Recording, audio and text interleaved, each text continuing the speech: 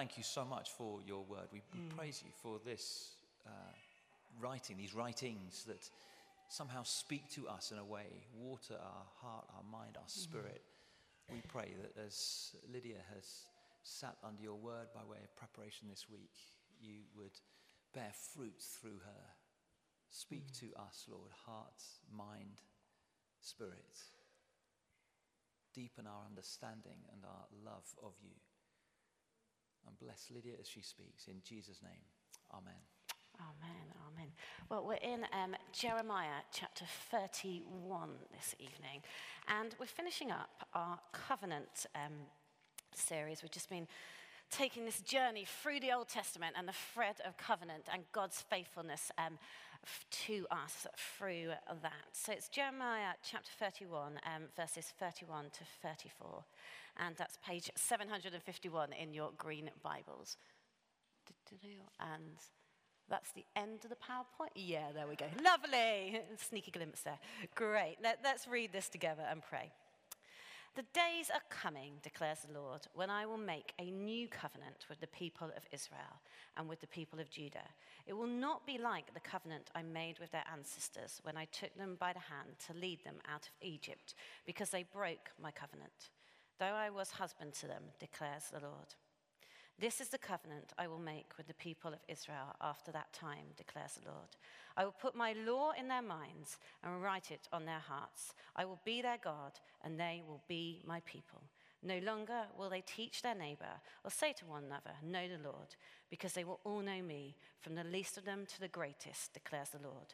For I will forgive their wickedness and will remember their sins no more. Let's pray. And Father, we thank you that you faithfully pursue us, that you are a God who is holy and present and sovereign and all-consuming love. And as we look at these words, as we delve deep into the truth of your word this evening, would you write scripture on our hearts, and would you inspire us afresh? Amen. Amen. Well, about, a year and a few months ago, I was working in Madagascar just for a month. And I was working for a kind of missionary bishop out there. And I'd had this month of what was extraordinarily hard work. I was living in a mud hut with a long drop. I got amoebic dysentery on day 2. You don't want to deal with that without a flushing toilet.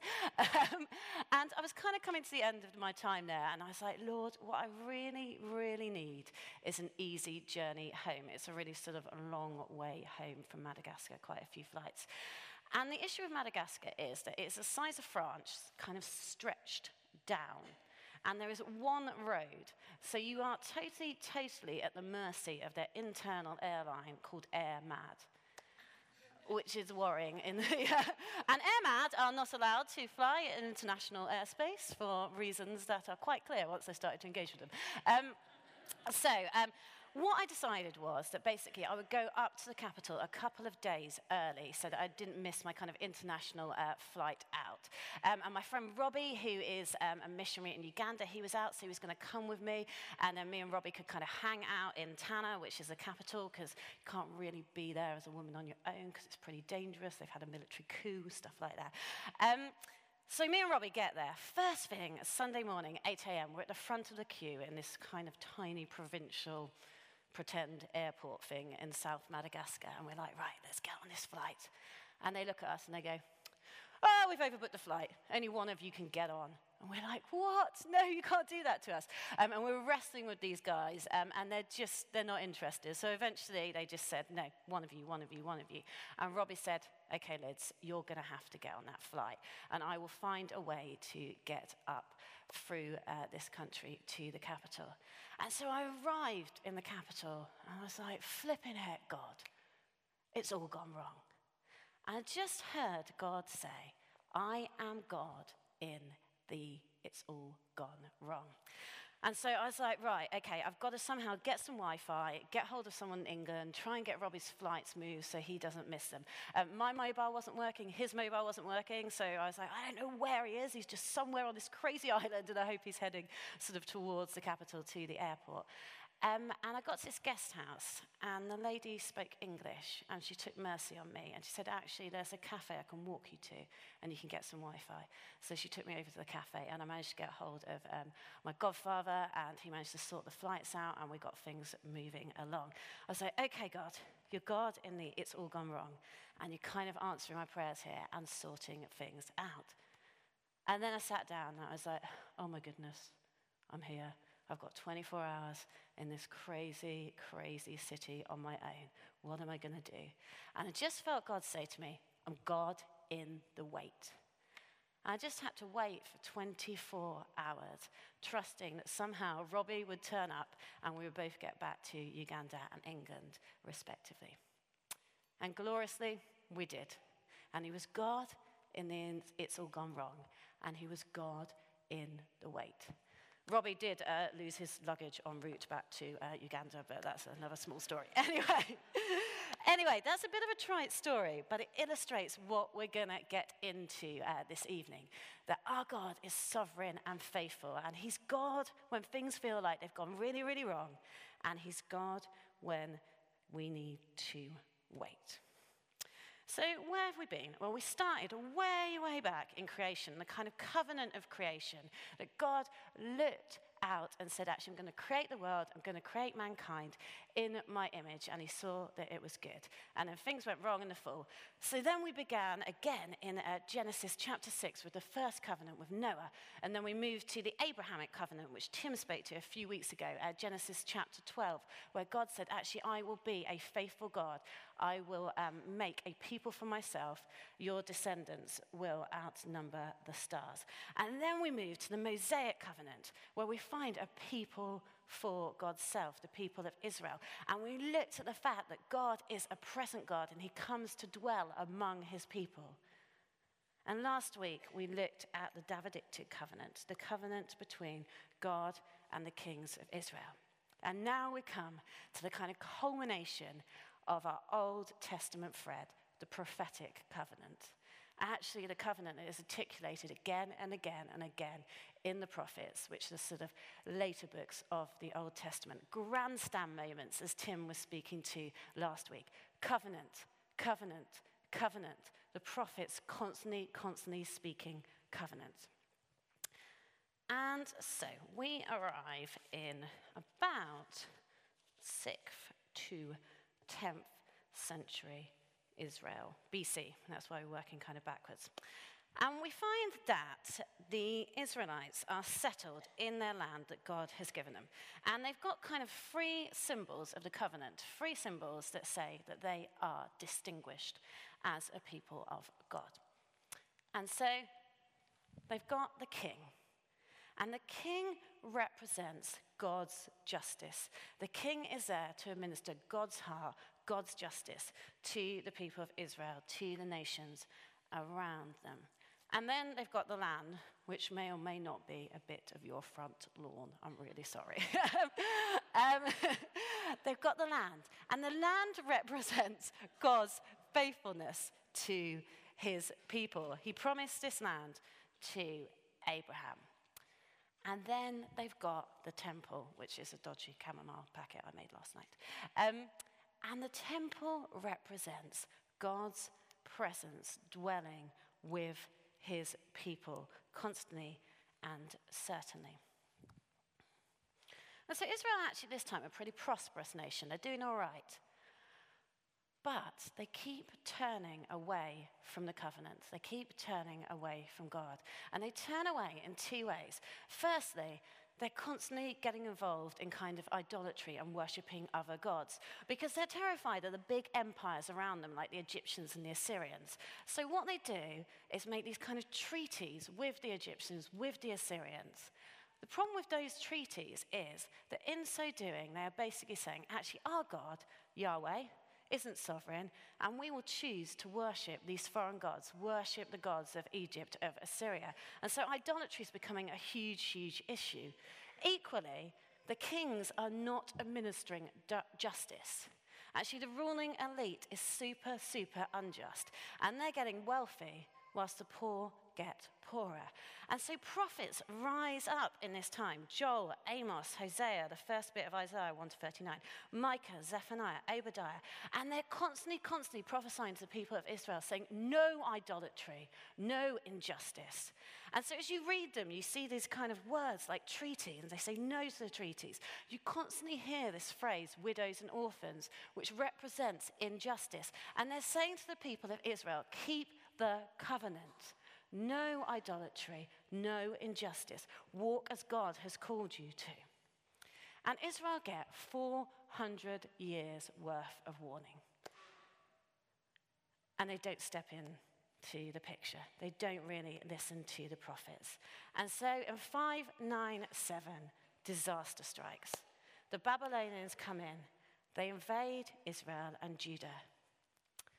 The temple is destroyed. The land is taken, and the king is carried off into exile, never to return.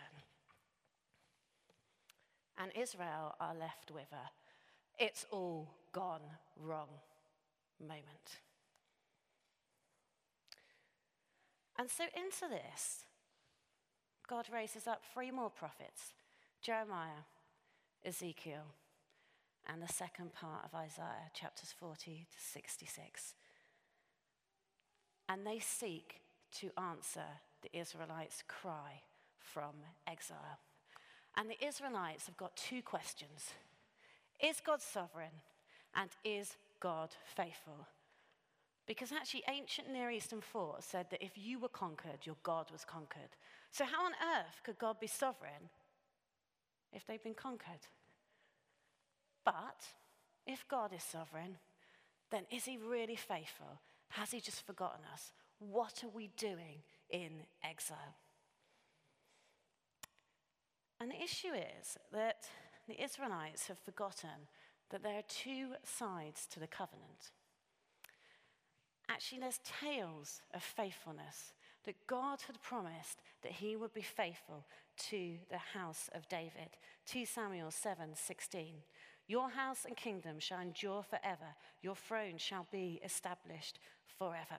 And so the prophets begin to say, actually, his faithfulness is never in doubt. It's never in doubt. Something new is coming, a new covenant. And we here know that actually that promise is true and certain. Jesus comes from David's line. God's faithfulness is never in doubt. But equally, there's heads of holiness.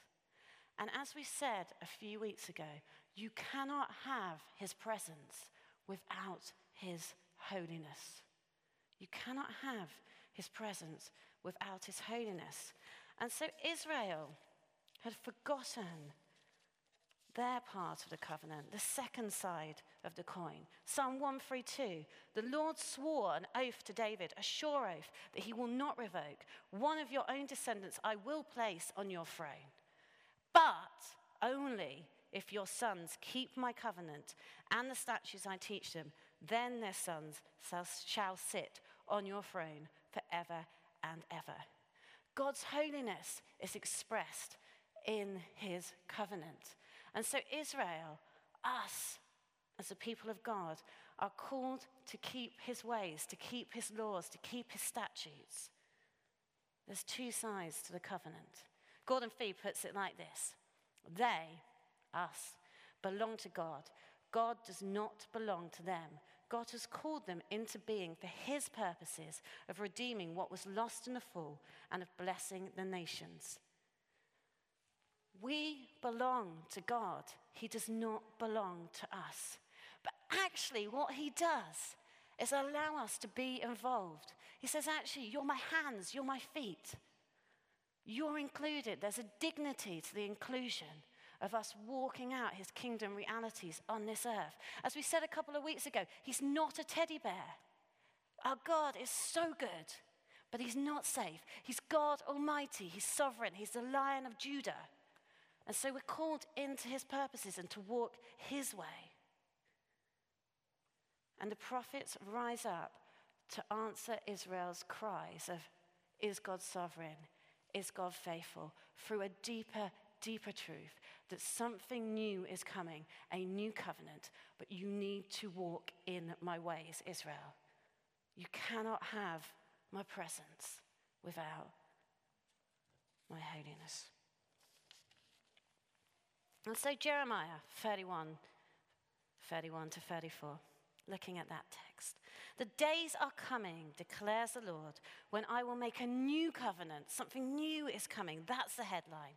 With the people of Israel and with the people of Judah. Israel and Judah, because actually stuff had been so awful that the nation of Israel had been split in two in the 9th century. And actually the northern bit had been destroyed, and then the southern bit had been destroyed in 597 when all of this went on. So Jeremiah has to prophesy to both parts, to Israel and to Judah. It will not be like the covenant I made with their ancestors when I took them by the hand to lead them out of Israel. Because they broke that covenant, Psalm 132, they got it wrong. They did not walk in his ways. Though I was a husband to them. Note, what does the New Testament say about Jesus? He's a husband with the bride of Christ. Declares the Lord, this is the covenant I will make with the people of Israel after that time, declares the Lord. I will put my law in their minds and write it on their hearts. I will be their God and they will be my people, as Tim was saying last week. No longer will they teach their neighbor or say to one another, know the Lord, because they will all know me, from the least of them to the greatest, declares the Lord. For I will forgive their wickedness and will remember their sins no more. Jeremiah is prophesying a new covenant. He's prophesying Jesus. He's saying, actually, you are going to be ministers of something new and different. It's what Paul picks up in 2 Corinthians chapter 3. We're ministers of a new covenant. And then what happens after that? Ezekiel rises up. Ezekiel 36, 26. I will give you a new heart and put a new spirit within you. I will remove from you your heart of stone and give you a heart of flesh. Again, Paul picks up on that in 2 Corinthians 3:3. He says, actually, our hearts are written with the Spirit. The law of the living God is written on our hearts rather than on tablets of stone as it was in the Old Testament. We are the new temple. Ezekiel prophesies again and again that we are the new temple. That as Paul says in 1 Corinthians 3:16, you yourselves are God's temple and God's Spirit dwells among you. And then they're followed by Isaiah, who begins to prophesy a kind of universal element to all of this. Begins to say it's not just about the nation of Israel, it's about all humankind. All are beckoned in. Isaiah begins to tell us of a suffering servant, of Jesus Christ who will take the place of our sin. And so 42, verse 6, I, the Lord, have called you in righteousness. I will take hold of your hand. I will keep you and will make you to be a covenant for the people and a light for the Gentiles. God is all in all. He's God in the it's all gone wrong. But the outcome doesn't always look how we think it's going to. His faithfulness and his sovereignty are never in question. But we walk in his ways as the clay, as he is the potter. And then our story reaches a kind of culmination in the book of Malachi. In 538, the Israelites are allowed back into the land. So the land is restored to them. And they begin to rebuild the temple. This isn't going to stand. But the issue is that it's a kind of faint reflection of what it was before. So the land is kind of granted back to them by the Persians, but they still live under Persian rule. It's kind of a half-hearted thing. And the temple they rebuild, it's okay. But Ezra says that actually the older priests, when they saw the new temple, wept. Because the glory of the Lord was not there in the same way that it had been before. Everything's compromised. And everything is calling for Christ, for this new covenant. And so the Old Testament ends in the book of Malachi, with Malachi saying to us, For those who revere my name, the Son of Righteousness, that's Jesus Christ, will rise with healing in his rays.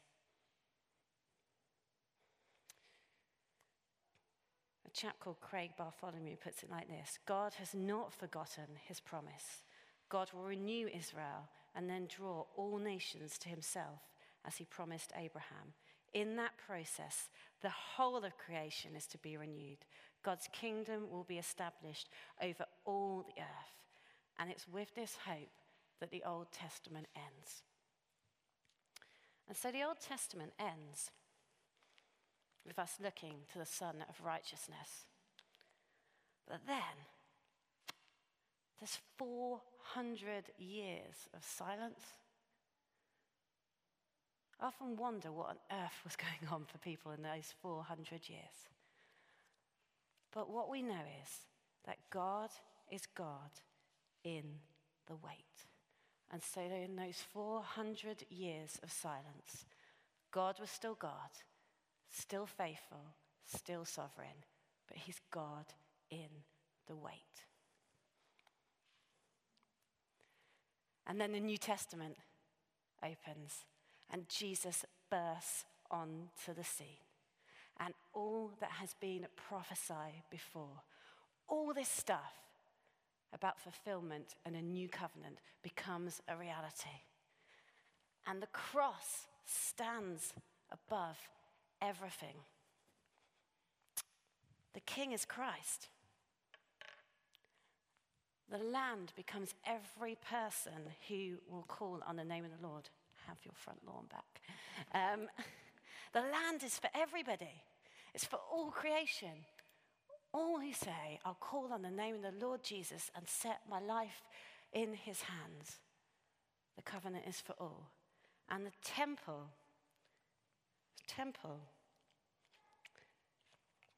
becomes us. We are the living temple. The Spirit of the living God, the Spirit that rose Jesus from the dead, lives within each and every one of us. And that is part of our salvation hope. That yes, there is fulfillment in the new creation. Yes, we live between the tree of the cross and the new creation. But in that time, God has not left us as orphans. The Spirit of the living God lives in each and every one of us, and we are the temple. The cross stands above it all. So the writer of the Hebrews, who is extraordinary in pulling all these Old Testament threads into a New Testament reality, he just quotes our passage from Jeremiah. And then he says, for this reason, Christ is the mediator of a new covenant, and those who are called may receive the promised eternal inheritance, now that he has died as a ransom to set us free. The cross stands above it all. The new covenant is permanent and true and full of absolute hope. And that's what we're pressing into now. That's what Advent is all about. It's a leaning into Christ and knowing that he is all in all. He is God when it feels like it's all gone wrong. He's God when it just feels impossibly hard. And he is God when the wait feels too long. He is sovereign and faithful, and he will never, ever leave us.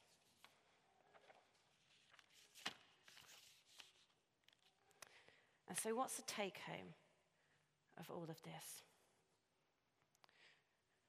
Well, if he's God in the it's all gone wrong, and he's God in the hard stuff, and he's God in the wait, what is he beckoning us into as new covenant people, as new creation people? Well, I'd say that actually I think he's asking us to change our viewpoint so that we can look in those times when it feels really, really tough and just say, okay, I'm certain of who God is in this, even when it's really, really hard. The tough stuff, that it's all gone wrong, the long wait, Honestly, it's just part of life in a fallen world.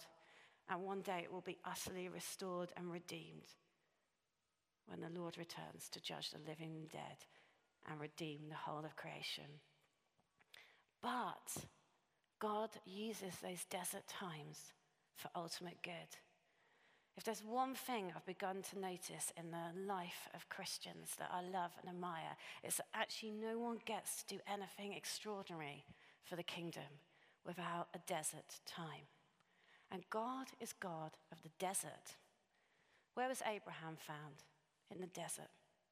Where was Moses found and called? In the desert. Where was David found? A shepherd near the desert on the hillside. What happened to Jesus? Actually, Jesus was filled with the Spirit and immediately sent into the desert to wrestle. And then he came out of the desert in the power of the Holy Spirit, leaning on his Father. Mike Pilavachi is extraordinary on this whole theme of the desert. He just says this: allow him, God, to lead you into the desert. Do not resist. When you find yourself in a desert place, don't be too eager to run back to the bright lights of the revival meeting. Stay in the desert and let him teach you things you could never learn in any charismatic meeting. The desert is the place where God prepares you and forms you. It is his place, and he waits for you there. In the desert, God is all in all. He's God of it's really hard. He's God of this feels like it's all gone wrong. And he's God of the weight. And there's a theme of mighty brokenness that runs through Scripture. 2 Corinthians chapter 12. When we feel weak, we are strong. Because all glory goes to Christ. Often the desert times, the hard times, they can be the best of times.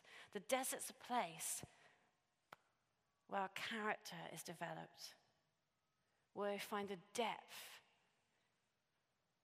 in who we are. And perhaps most importantly, it's a place of intimacy.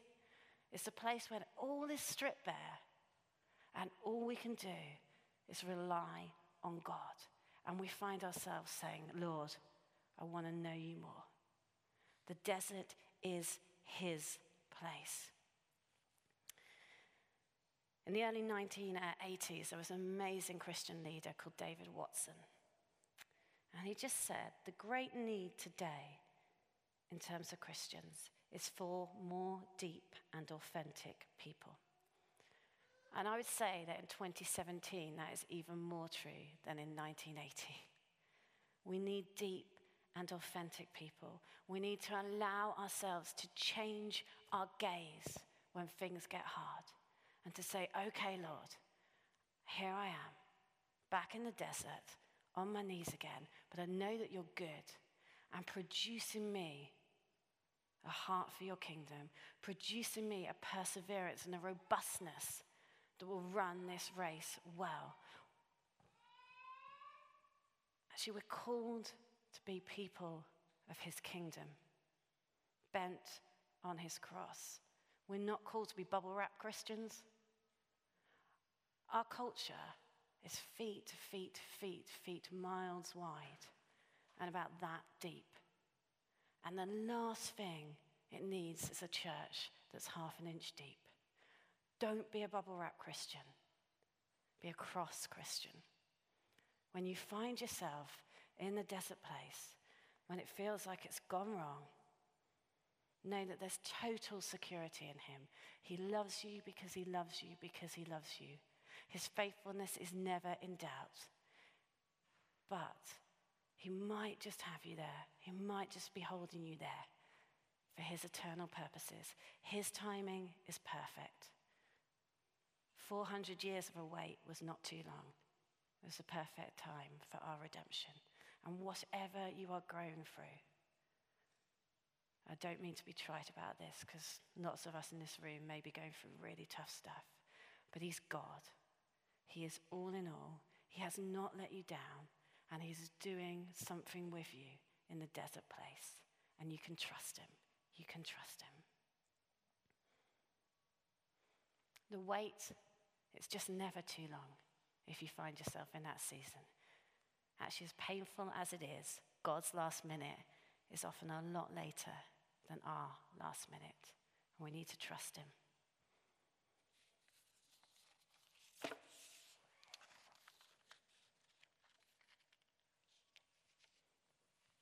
And so,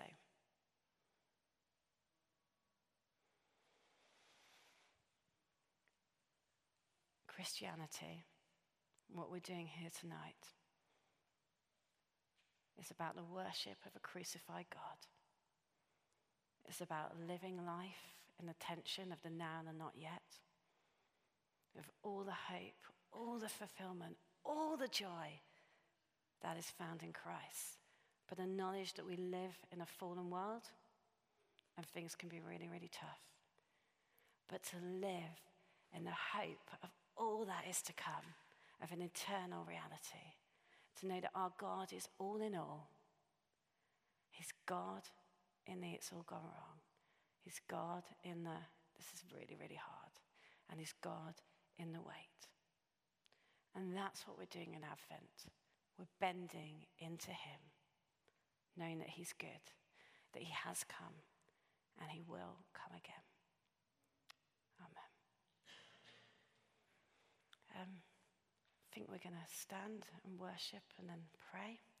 So if you want to stand, James and the guys, if you want to come on up, that'd be wonderful. And let's bend our hearts, our ears, our voices to the God who is all in all.